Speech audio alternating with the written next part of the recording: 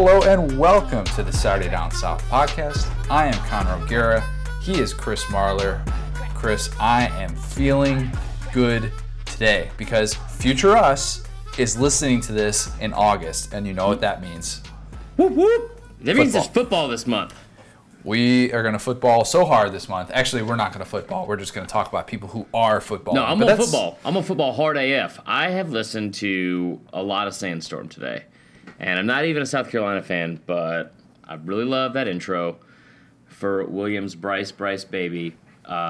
Pretty fired up. If you're not fired up when the calendar turns to August and you're in this business as a college football fan, I'm sorry. I don't know. I can't help you. To me, I used to dread August, and I was saying this to my wife the other day.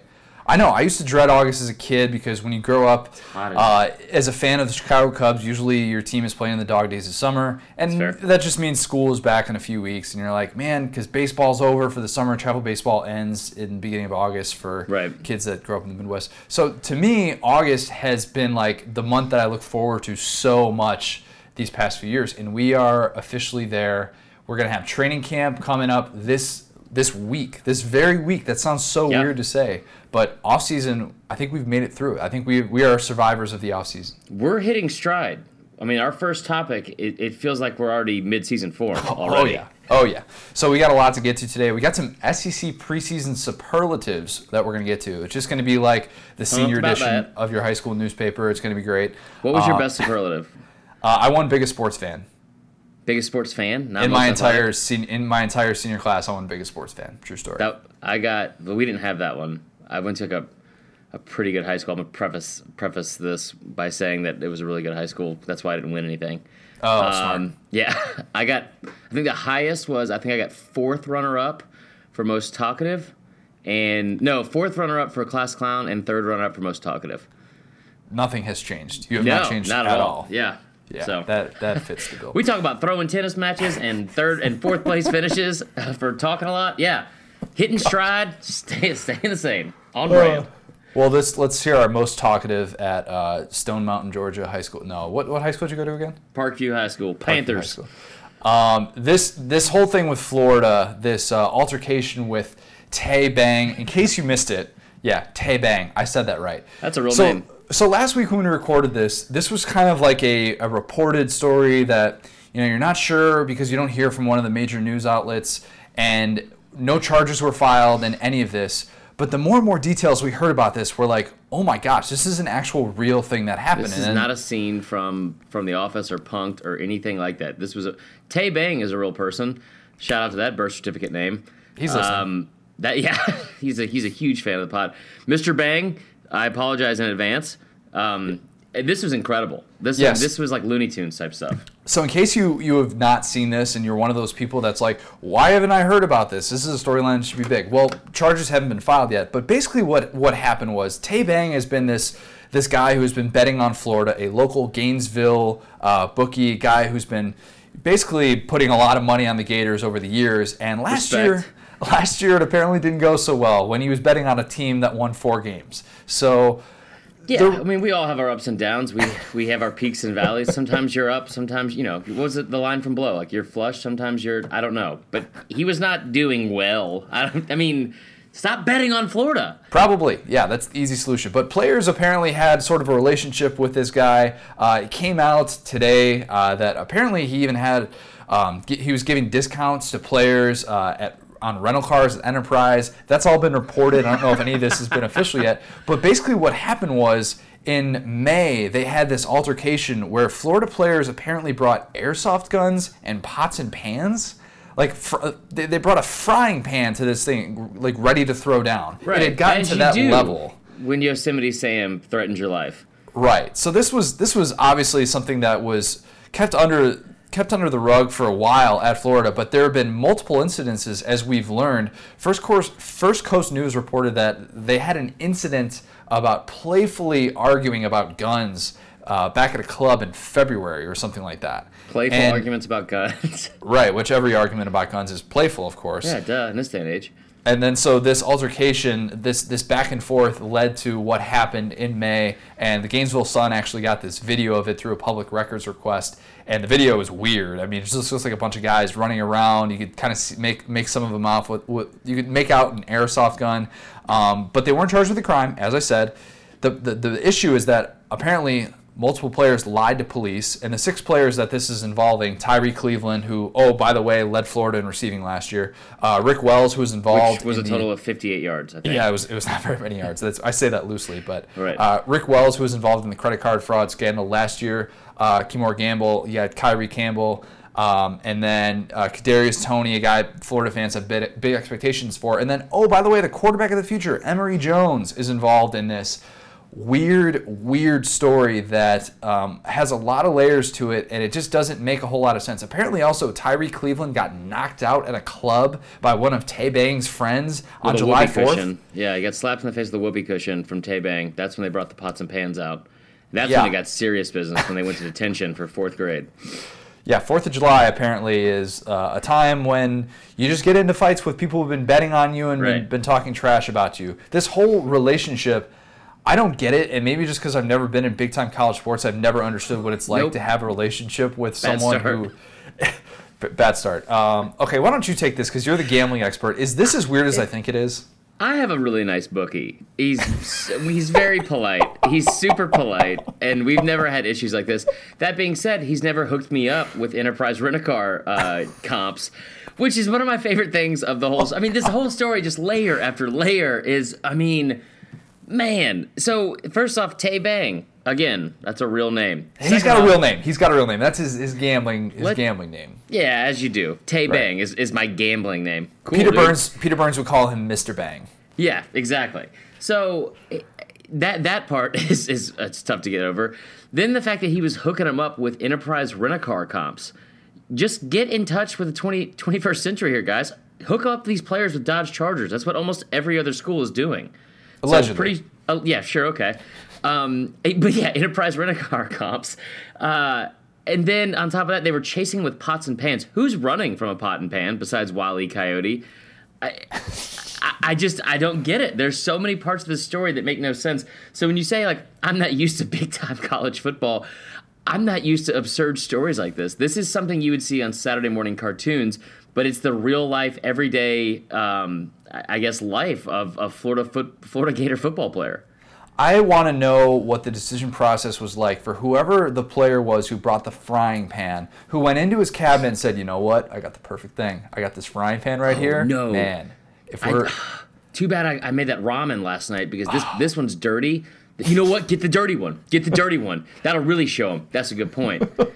I mean, I'm just almost shocked that there wasn't like black cats like lit up in the pan to, you know, give off the impression of gunshots, or that somebody like tied like a sparkler or like a what is it called, a bottle rocket to someone's tail. And yeah, and I would 100% believe if somebody had a tail in this story.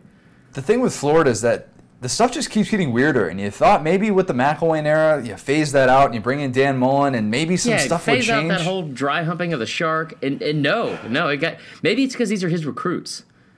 That could be part of it, too. It's making the credit card fraud scandal from last year look a little bit more tame. And I say that because Rutgers is also apparently going through a situation right now where they have players being investigated for credit card fraud as well, with a similar type of deal. Yeah, they got in that whole spitball war in New York City with a bunch of gangsters. Yeah, this whole thing, though, I don't know what's going to come of this. We have not heard of any suspensions yet. Basically, Dan Mullen came out with a statement saying that we're aware of this, we're looking into it. Of course, what you would expect him to say, but, like, something has to happen here, right? I mean, I understand no charges were filed, but all these things that are coming out, this is going to lead to some sort of disciplinary action, I would tend to think. Yeah, assault with a child's weapon. I'm pretty sure that's what it is. I mean, it's just, like, this reminds me of, like, a scene from, like, I don't know, like if it was like Roadhouse or like Casino was on TBS, like on a Sunday morning, where it's like you're inserting all the weirdest things possible to like make sure people don't understand like the F word is being said or violence. Like, I fouled up, Frankie. I fouled up. Like, yeah, that's what everything that's happening in Florida right now. I don't want us to come across as the guys who are adults, loosely, again, I use that term, preaching what college kids should and shouldn't do. But this has a significant impact on this team. And if we're talking about a leading receiver being out for a couple games, for being in trouble again, if we're talking about the potential quarterback of the future being involved in this before he ever plays a game at Florida, that's significant. And Dan Mullen, maybe, this is something that he didn't think that he was going to have to deal with big problems like this. It's one thing if we're just talking about one person with an isolated incident. Nope. No, and if the Justin Watkins stuff, that's kind of been the stuff with him and the domestic violence stuff, and he obviously was he left the school after repeated incidents, and he was a highly touted recruit. If we're just talking about one player, one scenario, that's one thing, that's a different ballgame.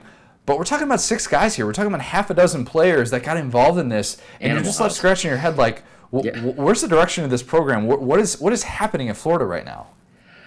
I don't even know where to begin, and honestly, I'm not advocating guns, but I'm definitely not advocating rubber band guns either, or whatever they were using. It's just, pot and pan violence has got to stop. And it's got to stop. And it's riddling our streets. Littering our streets. It's everywhere. You can't say it enough. Like, I don't know if you've seen. It's the same thing happened in early '90s LA. It's just it's a lot of pot and pan violence. Gang violence and pot and pan violence. I can't keep a straight face.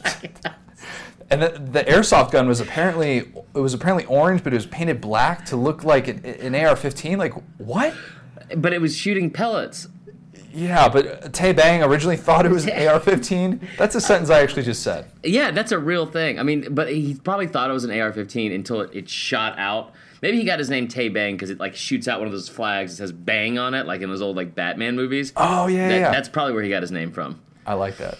I'm on board with that. Florida, it's just weird times right now, and the fact that Florida right now is sitting there as we're recording this podcast, I think they're sitting at number 38 in the national recruiting rankings, while Georgia is just seemingly getting everyone every 5-star recruit imaginable. They lost I think 3 to 5 commitments because of a late night drive by with a Super Soaker 50. So it's like. You gotta on the serious stuff, recruiting, they are I honestly, like you said, I thought that when McElwain left, you had a coach that didn't really do this, but did not really convince people that he didn't dry hump that shark. He made up, he's the one that made up the whole death threat on his family. And then you got credit card fraud again, and now on to serious issues with recruiting. What is going on at Florida? What is going on down there? Yeah, I don't know, and it's we don't want to necessarily say that this is an uphill battle to start because Dan Mullen hasn't coached a game yet, and as we know, in places like Florida, if you start winning games, stuff like this you tend to kind of look at for a couple days and then you forget about it. But when it seems like it's one thing after another.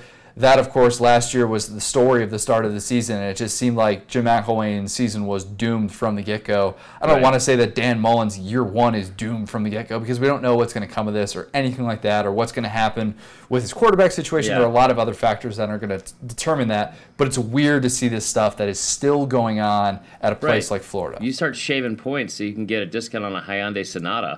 Whoa. Let's back up. We're not accusing anybody of point shaving. That's a true story. But what really does become a concern is stuff like this is a distraction. All the stuff in the offseason, that becomes a distraction. What does become a concern, and especially with what Georgia did this weekend, when you have, like you said, all that is alleviated with winning on the field. And I think Dan Mullen's going to do that. I mean, they still returned 20 starters from last year's team, and I understand they went 4-8 last year, but that's still a huge. That's a lot. 4-7. They didn't get to play that one game. Fair enough. Let's not forget. But that's a great springboard, I guess, to go into the 2018 season to have 20 starters back. This is all a distraction. What does start to become a little bit worrisome is when you do have stuff like the recruiting issue and being 38th. I mean, Tennessee's coming off their own issues, not off the field as much, I guess. But they're 13th in the country right now. So you really have to start looking at what is happening in Gainesville that is kind of limiting. I don't want to say Dan Mullen because he hasn't coached a game yet, but that's kind of been a limiting factor here for several years now. Yeah, I mean, this goes back to the Urban Meyer era. I mean, this stuff is not new at Florida, and I shouldn't say it like it was just a Jim McElwain thing. I mean, this stuff has gone on too long. But Yeah, the recruiting rankings thing, to get back to that, people right now might look at last year's Alabama team and say, yeah, whatever, like recruiting rankings don't matter yet.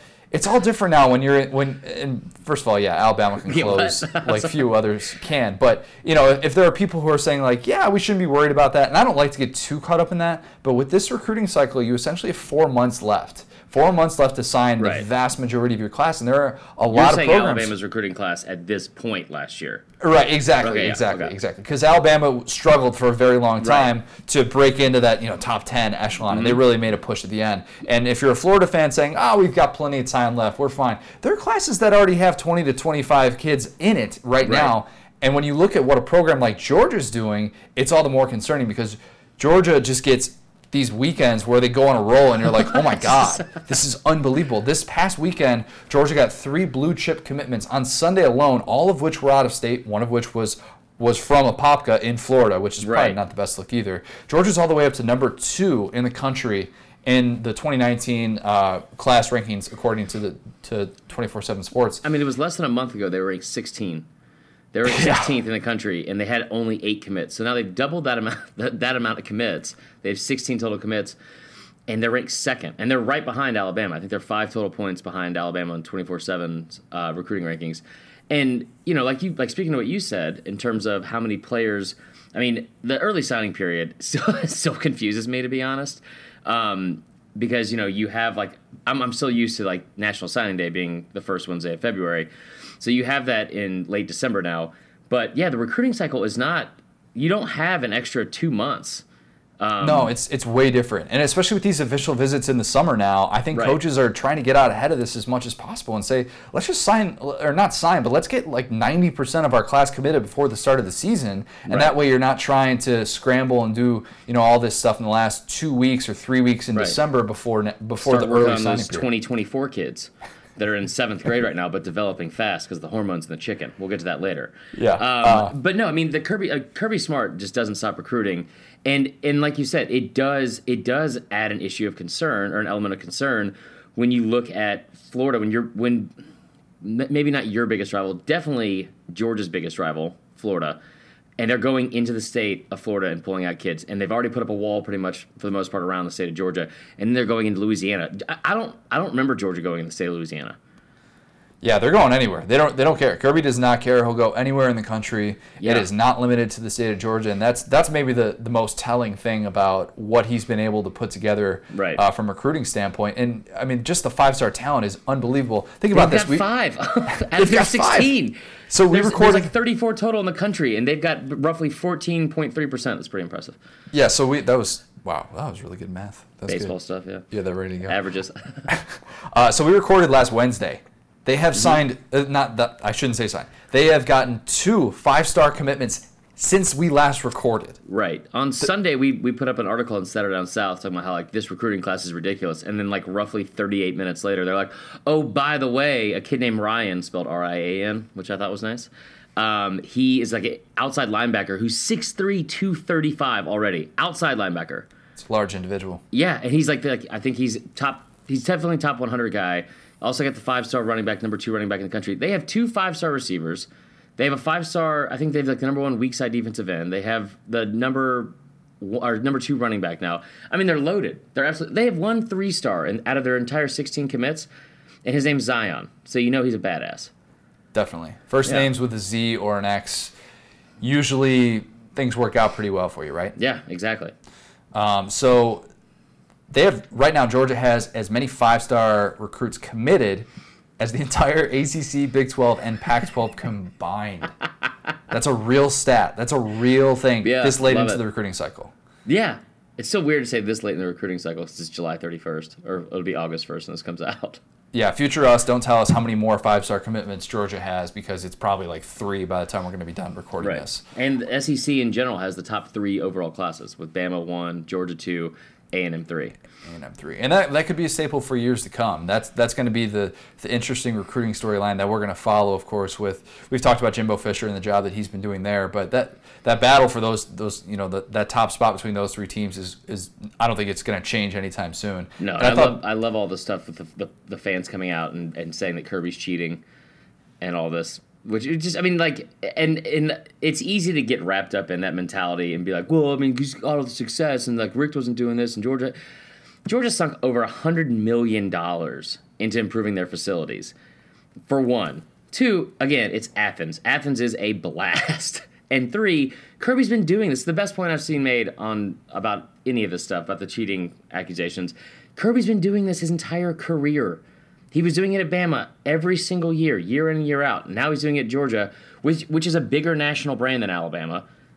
I mean, yeah, I don't think the cheating is necessarily the main issue. I think that other teams are trying to figure out a way to catch up to what he's doing. And there's a domino effect at places that have these loyal, massive fan bases that are there regardless of if a team wins 8 or 9 games. And Georgia had a couple seasons like that where that's a down year for them per se. Right. But even if they're not necessarily competing for national championships year in, year out, there are certain teams that when they break through, all of a sudden the ball just gets rolling. And you're like, oh my gosh, how in the world do you stop something like this? It's amazing that they weren't recruiting this well to begin with, but you have to get to that level of success. And history kind of shows, I mean, even a place like Clemson right now, where Clemson is in a different background than what Georgia has in terms of history and all that stuff. But Clemson right now is still just finally starting to get going and recruiting at levels that they've never been able to. And that's what going to national championships does. I mean, and the thing with Georgia too, and this is something that is a starved fan base, and that is I've joked around for mine, like growing up in Atlanta and Stone Mountain and everything like that. Athens is about an hour away. I've grown up my entire life making jokes about Georgia being the champions of August, because every single year, this is our year, and it's like, all right, and then you lose 2 to 3 games, usually under Mark Richt. I don't see that happening as much anymore. But like when you have a fan base that's been this rabid for so long, then it's easier to, like, you talk about how they're committed no matter what. It makes it even easier to kind of like fundraise that kind of money when you're on the cusp, finally like on the brink of winning championships with a new coach and all these new facilities and stuff like that. Because they're long overdue. They've wanted this for a while. I thought our best friend Peter Burns had a great tweet about this. He said in a tweet, you better get your shot at Georgia football right now, because this might be the weakest team that the Bulldogs have in a long, long while. And oh, by the way, they'll still be really good this year. Kirby is building a monster in Athens. I kind of buy that. I buy the belief that this is maybe the last time that the roster isn't going to be totally stockpiled across the board, and they're not going to be at this level that we think that they could be at for years to come, where you have a 5-star getting hurt and then a 5-star comes in to replace them. I mean, there are very, very few places that have been able to do that and sustain it over the course of the decade. Obviously, the team that you're a fan of has done a pretty good job of that, I would say. I do love the fact that, as a Bama fan, like everyone talking about how like the arguments that have been made against Georgia and vice versa against Alabama have just been so idiotic. I'll just be honest. Like the whole thing about like, well, it's quality over quantity. We're talking about like Georgia's recruiting class over Bama. Like, I don't think anybody in the top 5 is really not getting quality recruits. But at the same time, the cheating accusations are just out of control. I mean, it's just completely unfounded. But Georgia is in line to right now finish with a higher rated recruiting class than it had last year when it set the record. Which is scary. That's a really scary thing when you think about it. So the team that Georgia is going to be competing with, we expect to be Alabama. The good news is that the good news for Alabama fans is that Georgia can't negatively recruit against Nick Saban anymore and say that he's going to retire, because Nick Saban has signed an extension. He's getting a raise. Good for Nick Saban. I'm glad he finally got his money. He did need to get some money. Like, it's just, that's been long overdue. I'm sure he had the money coming in from, like the endorsements with that Mercedes-Benz dealership that he had. I think he has his own kind of van. He's got his own style van out, which doesn't sound very cool, but kind of. No, that doesn't. I was like, what? So, dude, got my own minivan out. Awesome, Nick. Awesome. Yeah, he got a slight little bump up $800,000. He's almost at the same level as, I think he's almost getting that Dave Aranda kind of money. No, let's not get carried away. Dave Aranda is a gazillionaire.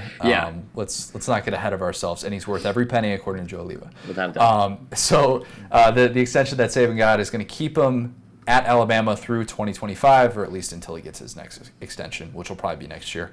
He's going to get some of the financials of this. That's Steve Berkowitz, USA Today. Great follow on Twitter. Does not clog your feed, but provides a lot of good sports financial information on college sports. If you're into contracts and stuff like that, he does a great job with it. He puts together the database every single year of the highest paid head coaches, assistant coaches, all that stuff. That's a weekly click, or a yearly click for me, I should say.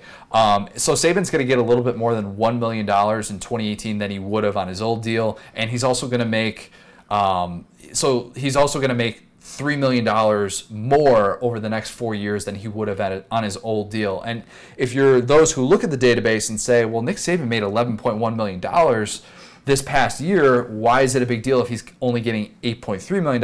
Well, that $4 million of those $11 million was his signing bonus, a one-time signing bonus. So it's kind of like an inflated number. That's not really what it is, but we still like to say what it is. He can make a lot more money than this, and nobody would bat an eye. That's the reality. We kind of joke around about it, but I mean, pay him $20 million a year. It's still worth it, in my opinion, for what he's done to that school. Yeah, what did Feinbaum say? That $50 million Saban's worth it? Yeah, that might be a stretch, but I mean, yeah, and it's.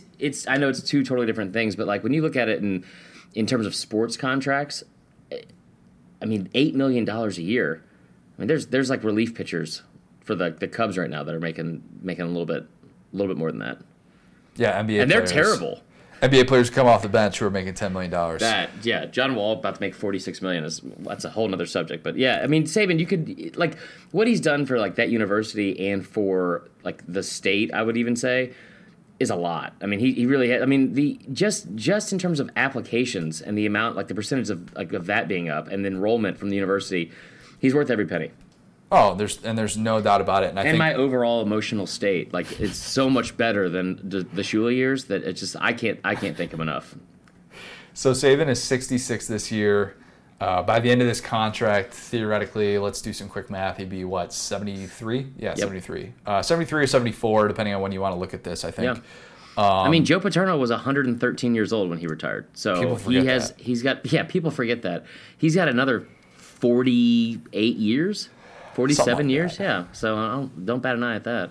His deal is going to increase $400,000 every year, basically just to keep up with inflation and to keep up with the occasional random contract that all of a sudden decides to go to the level of Saban, right. Just so that he could be making more than everyone. I think that's which is fair. And plus, like the cost of living in Tuscaloosa is not cheap now. He's raised the cost of living in Tuscaloosa. I guarantee that. Yeah, without a doubt. I mean, how much? Seriously, like, the entire town of Tuscaloosa, the entire state of Alabama, think about what he's done for, like, the entire economy in the state and businesses there. Yeah. I mean, I know Taco Casa itself, I used to go there for games, and it'd be damn $4 for 10 tacos. It's almost $7 for 10 tacos now, which is out of control. Also, shout out to Taco Casa, who follows me on Instagram. I legally have to plug them once a week. Think of what Saban has done for Little Debbie's. I mean, I don't know. And Little Debbie's isn't based in Alabama, but I mean, he has not only provided them tons and tons of money, but he's also made money by saying once a year that he likes to eat Little Debbie's. That's the state's obesity rate, but yeah, that's also fair. Yeah, that's true. So Saban, obviously the highest paid coach in America, $8.3 million in basic school pay. He's going to make a ton in incentives, endorsements, all that stuff, whatever. So he's going to make more than the 12 Sun Belt coaches combined, as well as the 12 MAC coaches. So he better not lose Louisiana Monroe again. I'll tell you that much. Yeah, that probably wouldn't end too well for him. He would probably, like, Saban could put something in his deal where he could theoretically say, anytime I lose to a mid-major, you can just take $500,000 off my contract. I don't see him doing that. Or how about this? How about a deal? Something in Saban's deal where it doesn't necessarily have to be. This is just like an anti-incentive thing that would never happen, obviously. But he just covers the fee of whatever it is to bring in, like, McNeese State. Yeah, like the $1.4 million that they pay. Saban's like, it comes out of Saban's pocket. He's just like, yeah, I'll cover that. That's my bad. I think it should be fault. like do one better. Like if he loses to a mid major, he has to give like an in-depth, no holds barred questions interview with local media. Like the week after, he has to answer anything for like 60 straight minutes. Who's the starter this week? Anything you want to know, he has to answer. And he can't storm off or yell at you. Oh, like personal life, anything. Wow. Yeah. I kind of like that, too. There is a lot of upside to Nick Saban losing to mid-majors suddenly.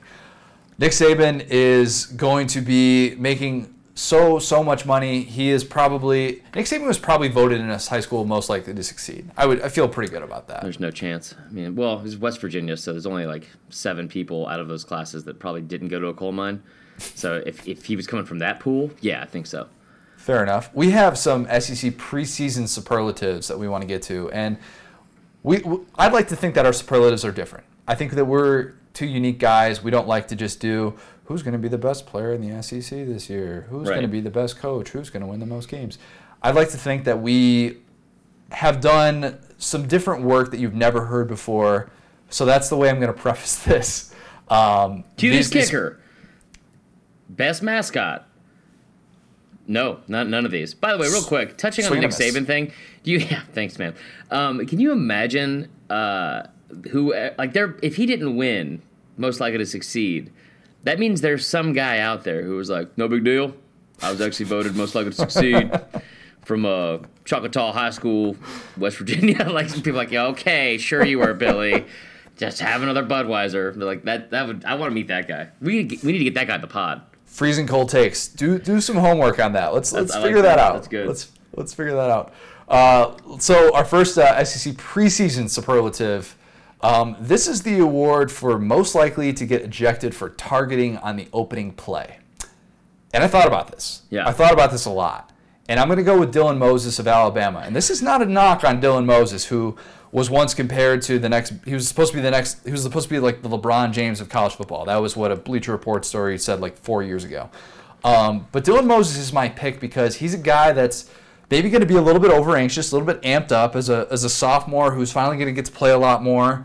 As we know, it's pretty much doom or gloom with Alabama linebackers these days. If you haven't gone down yet, chances are something is going to knock you down, and you're going to get a suspension or an ejection or an injury or something like that. That's just kind of par for the course for Alabama linebackers this offseason. And also think about this. Louisville's going to have a first-year starting quarterback without Lamar Jackson, and that kid is going to throw a little lame duck pass over the middle, and he's going to get his receiver killed. Dylan Moses is just going to demolish this kid, and a ref, because refs don't know what targeting is, and we don't know what targeting is just going to call automatic targeting on Dylan Moses, and he's going to get thrown out opening play against Louisville, calling it right now. I'm going to have a heart attack, basically, very first play of the season is what you're saying. The targeting is, I hate the targeting penalty so much.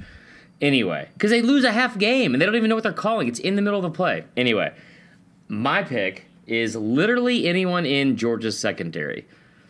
They've had to spend an entire offseason with the second and 26 stuff, mainly from me. Yep. Mainly from me. And that cover 2 defense, I'm assuming they're going to want to send a message early, and someone is probably going to get right up under someone's ear hole and maybe crown of the helmet. Maybe they lead with it. I don't know, but I'm sure they would want to do that to me. They're probably tired of hearing this in the entire offseason. So I would say literally anybody in Georgia's secondary. I could picture JRE just blowing up a screen pass, watching a running back's helmet come off, and refs are just like, yeah, we can't let that happen. We're sorry what happened to you. We realize you got a lot of pent-up anger, but we can't let that fly. Stop projecting on people. Also, they're playing Austin Peay. People forget that. Yeah, people forget that. Y is still a vowel in Austin P. I'd like to say that. I'm glad you did. Yeah, thank you. Okay. Most overrated Heisman candidate. Don't like how you've started this entire situation. Yeah, so again, this isn't an anti-Alabama superlatives. Kind of seems like it. But I've explained why several times on this here podcast, why I think Damian Harris is an overrated Heisman candidate. I think I saw his odds were like 18-1, and I'm just not a believer that he's going to get the work in that offense to warrant Heisman-type numbers that you need for a tailback, because I think there's a lot of carries to go around in that offense. I think Najee Harris is going to get a ton of work, and we've seen this in the past with Nick Saban, is that he, as much as he likes Damian Harris, he's never been a high-volume guy, and I don't think that he's going to have the type of numbers to warrant that type of consideration. So at 18-1, at 20-1, 40-1, I'm not putting money on Damian Harris to win the Heisman Trophy. And so the reason behind the original, I guess, what's what I'm looking for here? This is basically the Saquon Barkley Award. First of all, it's Saquon. You're going to get his name right one of these days. I'm not. He's already in the NFL, so who cares? Okay, so let's do that. Let's do this as a separate one then. So most overrated is done. Let's do September Heisman. But yeah, it's September Heisman. It's the same thing as we originally talked about. So I originally wrote down Nick Fitzgerald just to get at you. Just, Whoa. You opened with Dylan Moses and Damian Harris. No, but so it's between Stidham and Fitzgerald. I'm going to say Fitzgerald because I think Auburn's going to be up by enough points early on that Stidham, might not be throwing for 300 yards every game. He's going to be on that kind of stage, I think, a lot early.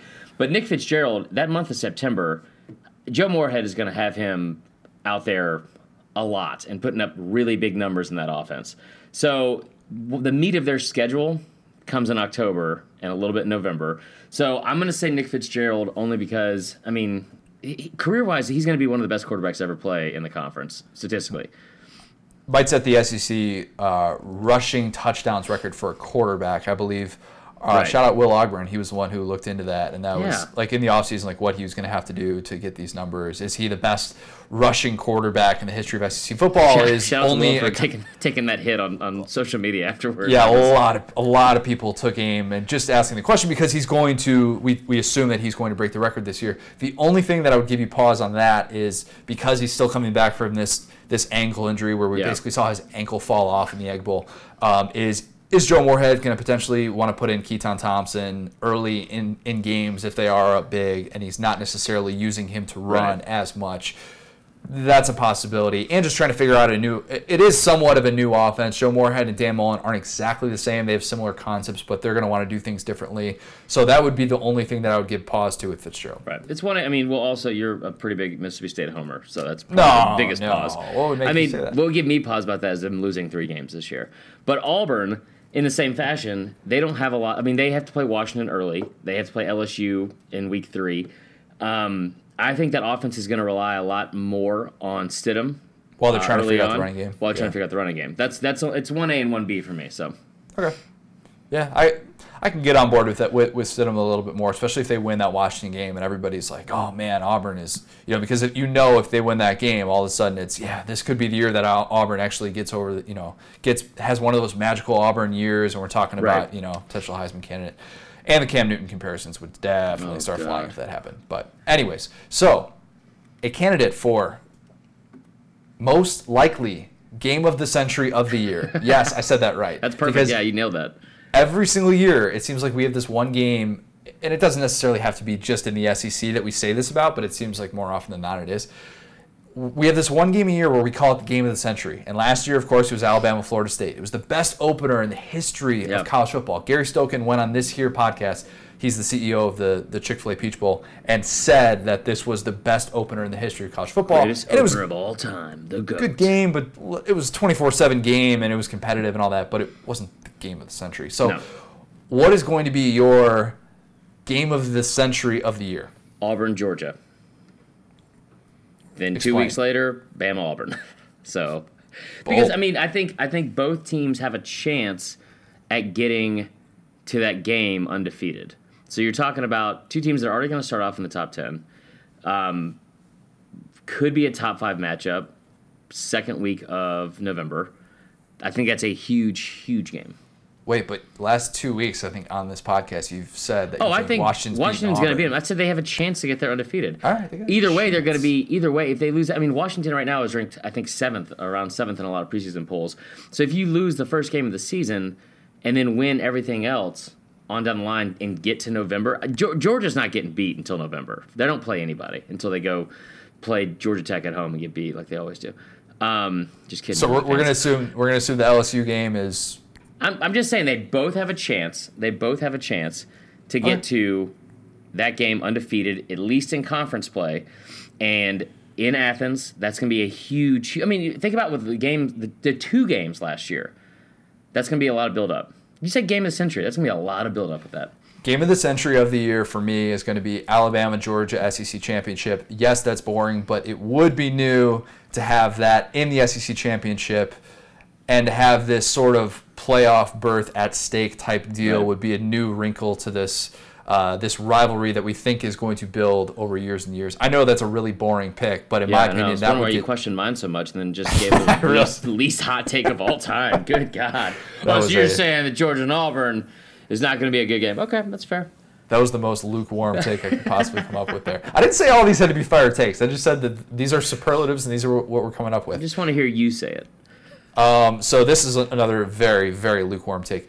This is the most likely to run up the score to pad his stats against cupcakes, and there's only one candidate in my opinion, and that's Drew Lock.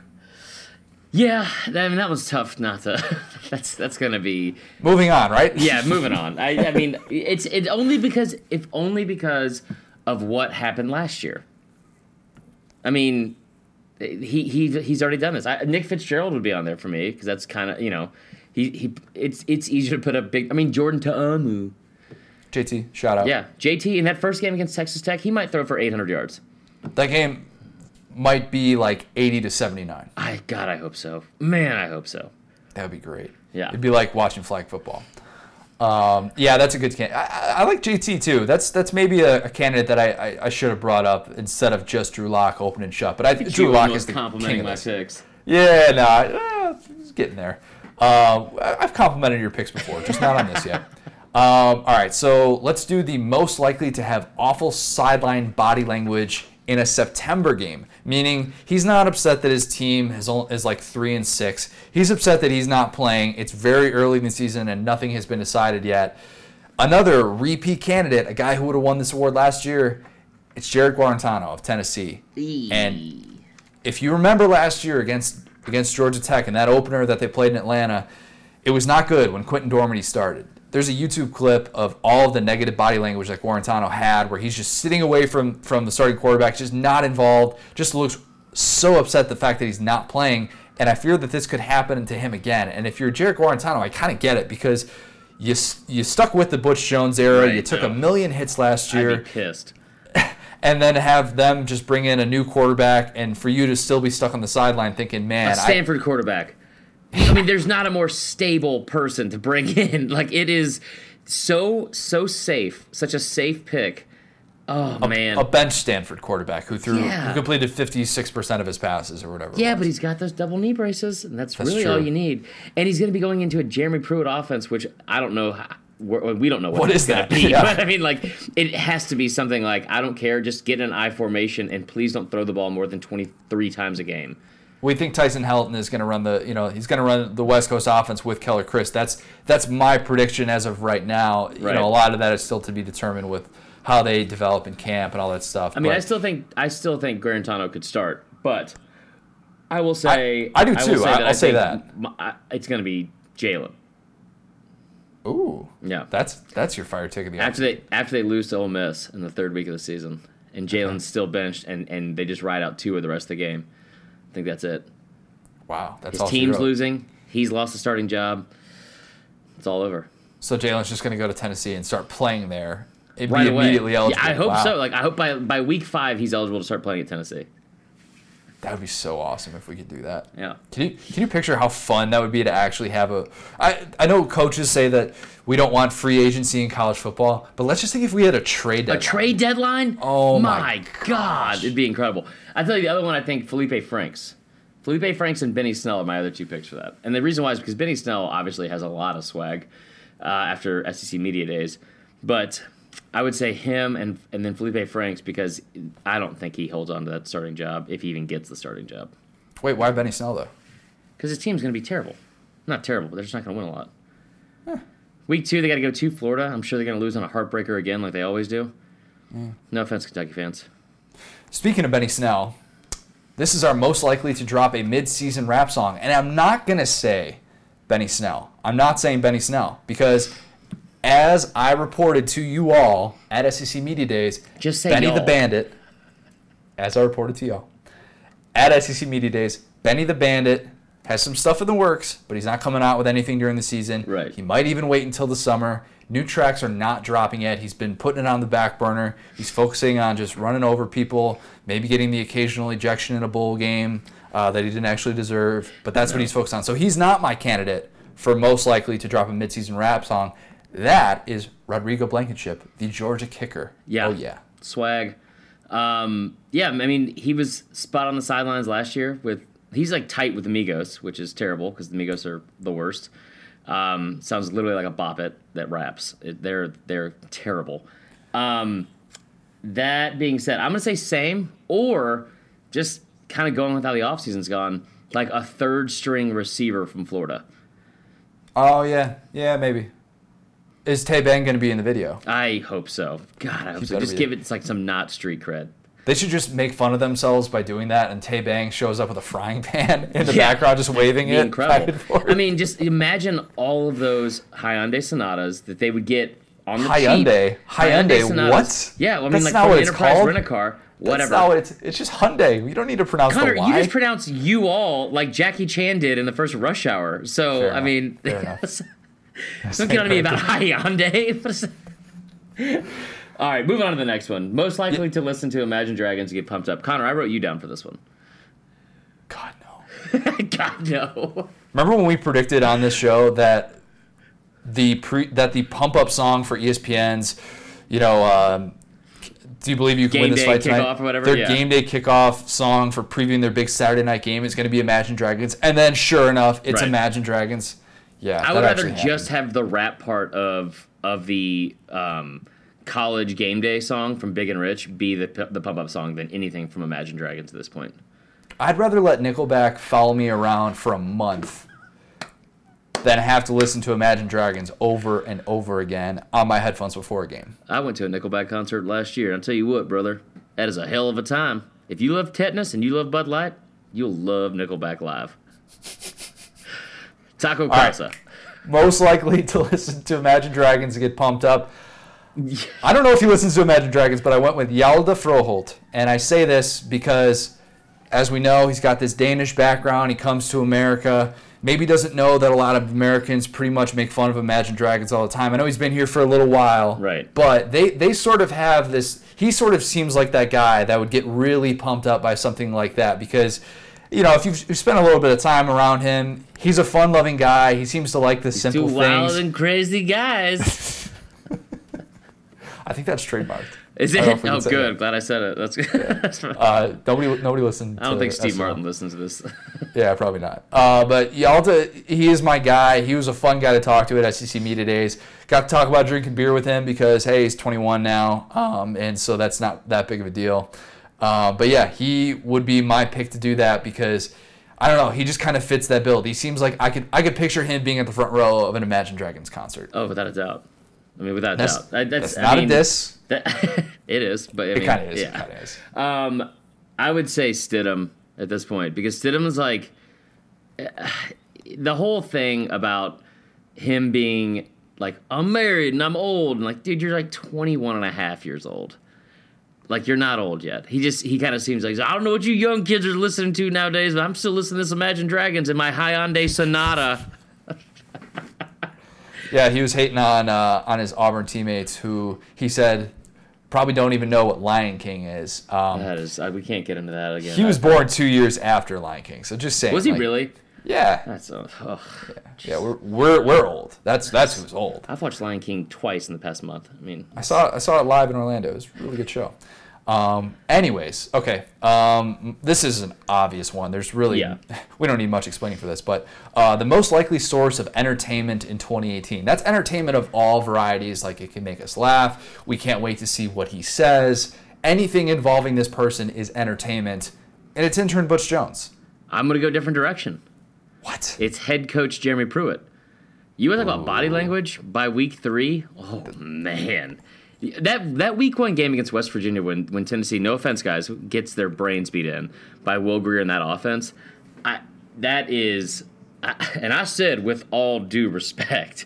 So it makes it okay if you say with all due respect. Yeah. That's true. I mean, that's going to be a nightmare game for them, in my opinion.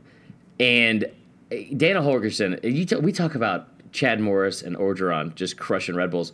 Dana Holgorsen, he has like 8 for breakfast. That offense is going to be all dialed in, all geared up. I mean, I think the Jeremy Pruitt, because he gets a year, basically, we're going to give him a year grace period where he can just say and be however he wants. Because it's not going to be his recruits. It's not going to be his players. And I think everyone is still just like, thank God it's not Butch Jones. And he could say anything right now. He has so much leeway because of the way that Butch Jones acted publicly. Yeah, that's what I was saying. Right. So, like, leeway in that he could basically, like, say something totally extreme, and if you heard it from any other person, you'd be like, "Whoa, dude, like that's a little much." Yeah. But because it's so different than what Butch Jones said, and people are so excited to move on from the Butch Jones era, it's like, "Oh yeah, that's." Hey, we really appreciate this week. We ain't gonna have practice. I'm tired of watching this team be so damn bad week in and week out. I honestly, for my own mental health, I had to take a break from watching them play every day on the practice field. So we're gonna go in. After this off week, we're going to get back to practice, but I gave him basically a fall break. And everyone's going to be like, well, thank God he didn't say brick by brick. Man. Because at least, I don't care if the team is not conditioned or ready to play against Vanderbilt, but at least he didn't say brick by brick. Man, Jeremy Pruitt's really got that thing figured out. I just love everything that guy has to say. That's going to be the reaction for everything he says. They need a week off. He's right. I mean, go to Gatlinburg. Y'all go to Dollywood. I mean, go see Rock City. Hell, do anything. We got a lot of stuff to do in this state. Oh, anyways, speaking of somebody who likes to do stuff that isn't just football, like that little transition. How about our most likely outdoors activity to injure Jake Fromm? We don't wish injury on anyone. Let that be perfectly clear. But well, I mean, there's a few people that non-football related. It's fine. Yeah. All right, we'll save that discussion for another time. But Jake Fromm, the next thing that is going to get him injured, I got 3 nominees here. Three nominees win the superlative. This. It's deer hunting, quail hunting, and duck hunting. You ever been quail hunting? No, I don't even know what a quail is. I just think, that's a Wedding Crashers line. One of the greatest lines in Wedding Crashers. Yeah. I want to hear what you have to say first. Okay, as someone who has never hunted in his life, good. I hate to come off like that, but I feel like it's given what he has already been injured doing, and that is water sports, wakeboarding. It was wakeboarding, right? Did we ever figure that out? Anything involving a camo Bass Pro Shops hat. Yeah. Something we don't like really... We don't. And the fishing hook thing, I figured... hunting is way more likely than either of those things. So if those freak things have already happened to him, and I'm not hating on Jake Fromm's ability to hunt and do all that stuff, because as we know from his social media feeds, he likes to do that with the boys, and that's why people like him so much. And he's a guy's guy. Saturdays are for ER trips. Yeah, he does do that a lot. He's a big Saturdays are for the yeah. He definitely. I think that's trademark too. We won't get into that. Yeah, that's a good point. That's on me. Yeah. Can we picture though, like, every single time he tweets out a picture from hunting, how much Georgia fans are going to freak out and they're going to flood his mentions like, dude, go home right now. Get out of the blinds. I mean, I don't think it's going to be deer hunting, because a lot of deer hunting is done Saturday morning, just from what I've grown up around. I mean, I tell you what, like I know I sound like a city folk a lot of times, because I'm from Atlanta, West Midtown, all that kind of stuff. I will say, if it flies, it dies, Connor. If it flies, it dies. That is a trademark of Ducks Unlimited, I think. I don't know. It's going to be duck hunting, because you have to get up at like 3:30 in the morning, which is like, I lived with a kid who used to do this, and it was mind-blowing to me, because I would like get in around like 1:30, and he would get up at like 3:30, be like, I got to go set the blinds up, set up all the decoys to go duck hunting. Doesn't, I mean, if it is the entire part of it involves no sun, and it's still in the morning, it's not a sport. You shouldn't be doing that. Stay indoors. Sleep in. It's going to happen, though, right? I mean, without doubt. He's going to stub his toe, like, walking through the woods, and he's going to miss an entire game because no one's going to know where he is. It'd be really funny if he just tweeted this and then tweets a picture of him hunting, and then Justin Fields quote tweets it like, enjoy, brother, something like that. Justin Fields is basically going to be sacked from Wedding Crashers. Like, no, quiet. I'm just going to scare him a little bit. Just like, next thing you know, and you know, it's not a good Dick Cheney reference, but it's not a Dick Cheney reference. I was going to go there if you did, so I'm glad that you did. We have our final superlative for the preseason. It is our most likely to succeed in 2018. You went in a way different direction. I'm going to let you start, because I would not have named this guy if you gave me 100 candidates. Cam Martin, Auburn running back. With a K. 2018. With a K. Not just because of the K thing. Auburn's had a 1,000-yard rusher for 7 of the past 8 years. That is what makes that offense go. And I know we talked about how I think Jared Stidham, they're going to lean on him early in the year. Cam Martin, in that offense with Malzahn, they're going to get their numbers at some point. So I'm going to say Cam Martin, most likely to succeed. He will have over 1,000 yards rushing. Serious question, though. If his name did not start with a K, you're not. He would have 400 yards rushing tops. Yeah. Okay. If it was Cam with a C, see you later, dude. Yeah. Have fun duck hunting. Just don't go with Jake Fromm. So I went in a little bit more of a conventional route, and I think it's A.J. Brown at Ole Miss.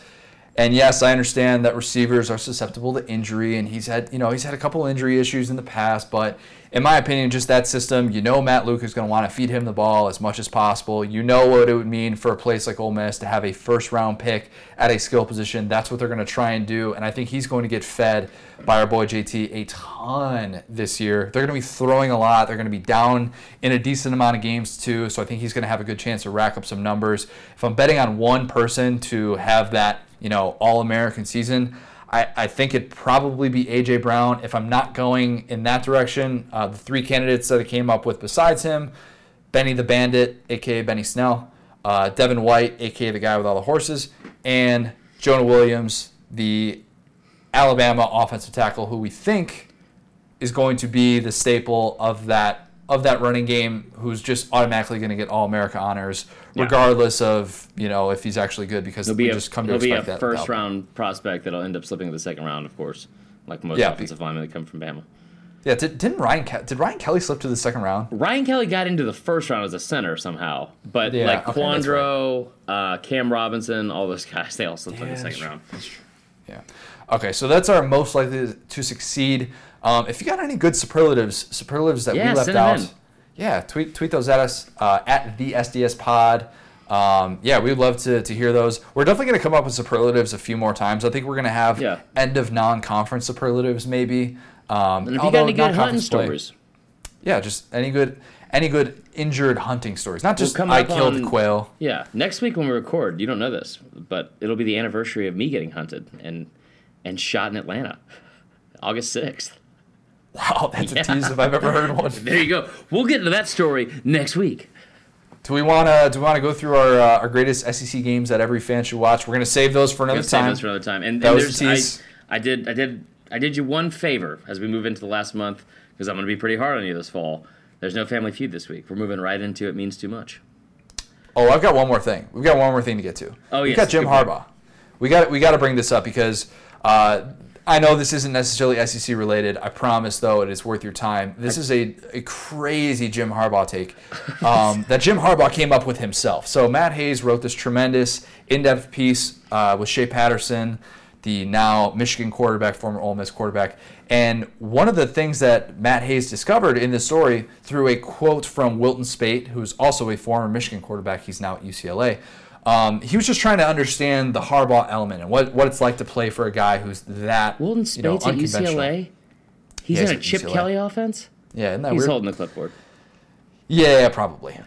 So this was the excerpt from the story, from Hayes' story for Bleacher Report. It said, early in his Michigan career, Jim Harbaugh pulled Wilton Speight aside and told him not to eat chicken, a protein that is considered fairly safe by nutritionists. When Speight asked why, Harbaugh said, because it's a nervous bird. And then Speight is quoted as saying, he thinks some type of sickness injected its way into the human population when people began eating white meats instead of beef and pork, Speight says.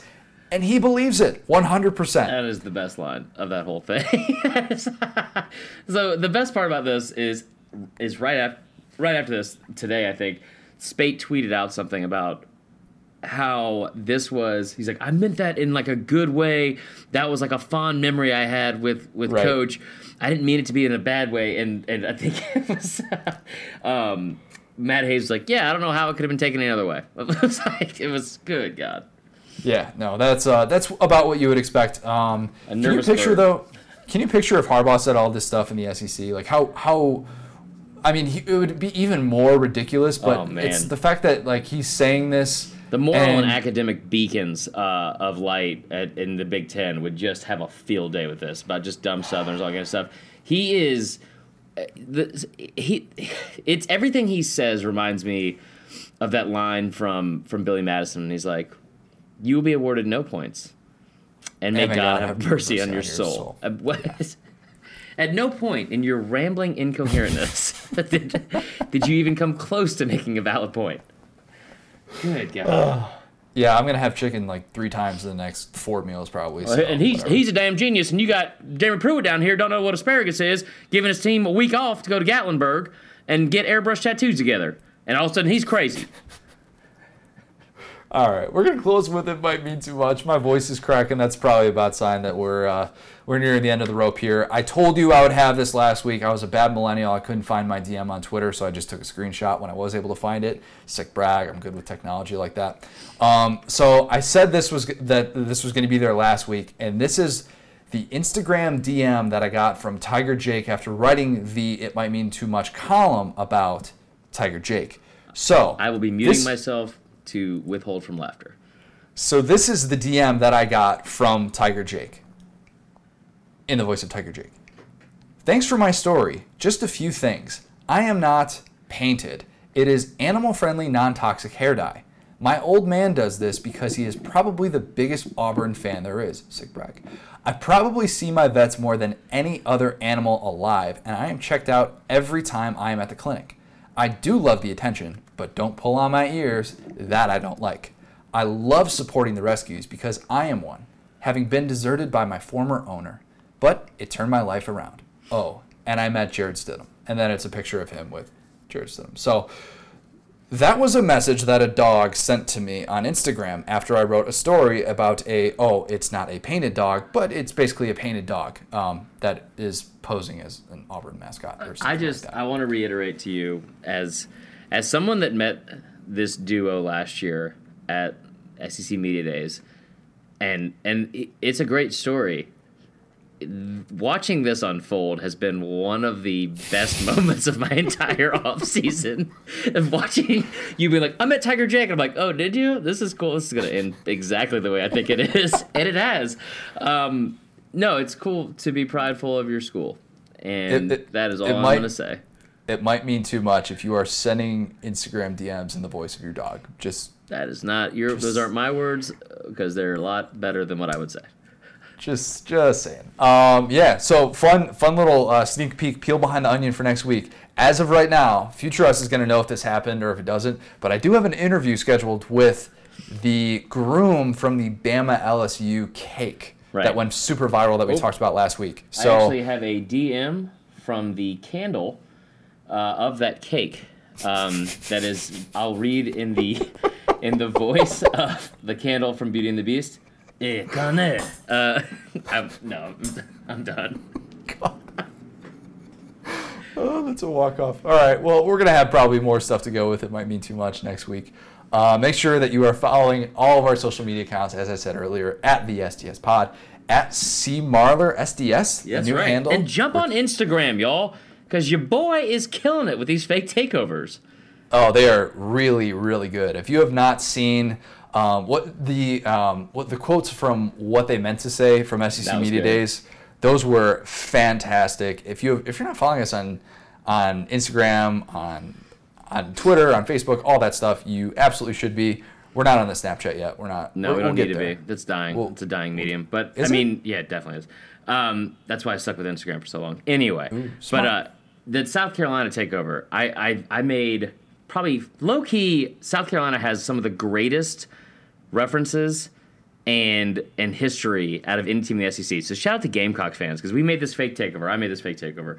Posted it yesterday. And I'll have you know, Connor, at roughly 5:45 last night, I was going to post it at 6 o'clock, I made the 16th and final revision, which is the most, by far, out of any of the other takeovers I made, just so I can include the 9 a.m. spot following Frank Martin in a local theater production of Goodfellas on their SEC takeover. And then I put in my Super Sweet 16, the Jake Bentley edition. So go check it out. It's good stuff. Leave a comment. We'll read it next week. And that is about it. So that's good. Yes. Thank you guys for listening. We're going to have some interesting announcements, some interesting developments later in this month. I'm going to tease those as well. But yeah, we're looking forward to this being August, or at least Future Us tells us that August comes.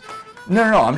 We don't know if August is going to come. We don't know if the calendar's going to turn. It's July 31st when we're recording this, so just want to make sure. I don't want to, get ahead of ourselves, but we assume August is coming. That means football is here. You guys, you survived. You survived with us. The off season is over. Congrats. Round of applause to you. All right, I gotta go DM some corgis. So you have a great week, and remember, it might just mean too much. No, just it might mean too much. One day. Every time. All right. One day. All right. Thanks, guys. We'll see you next week.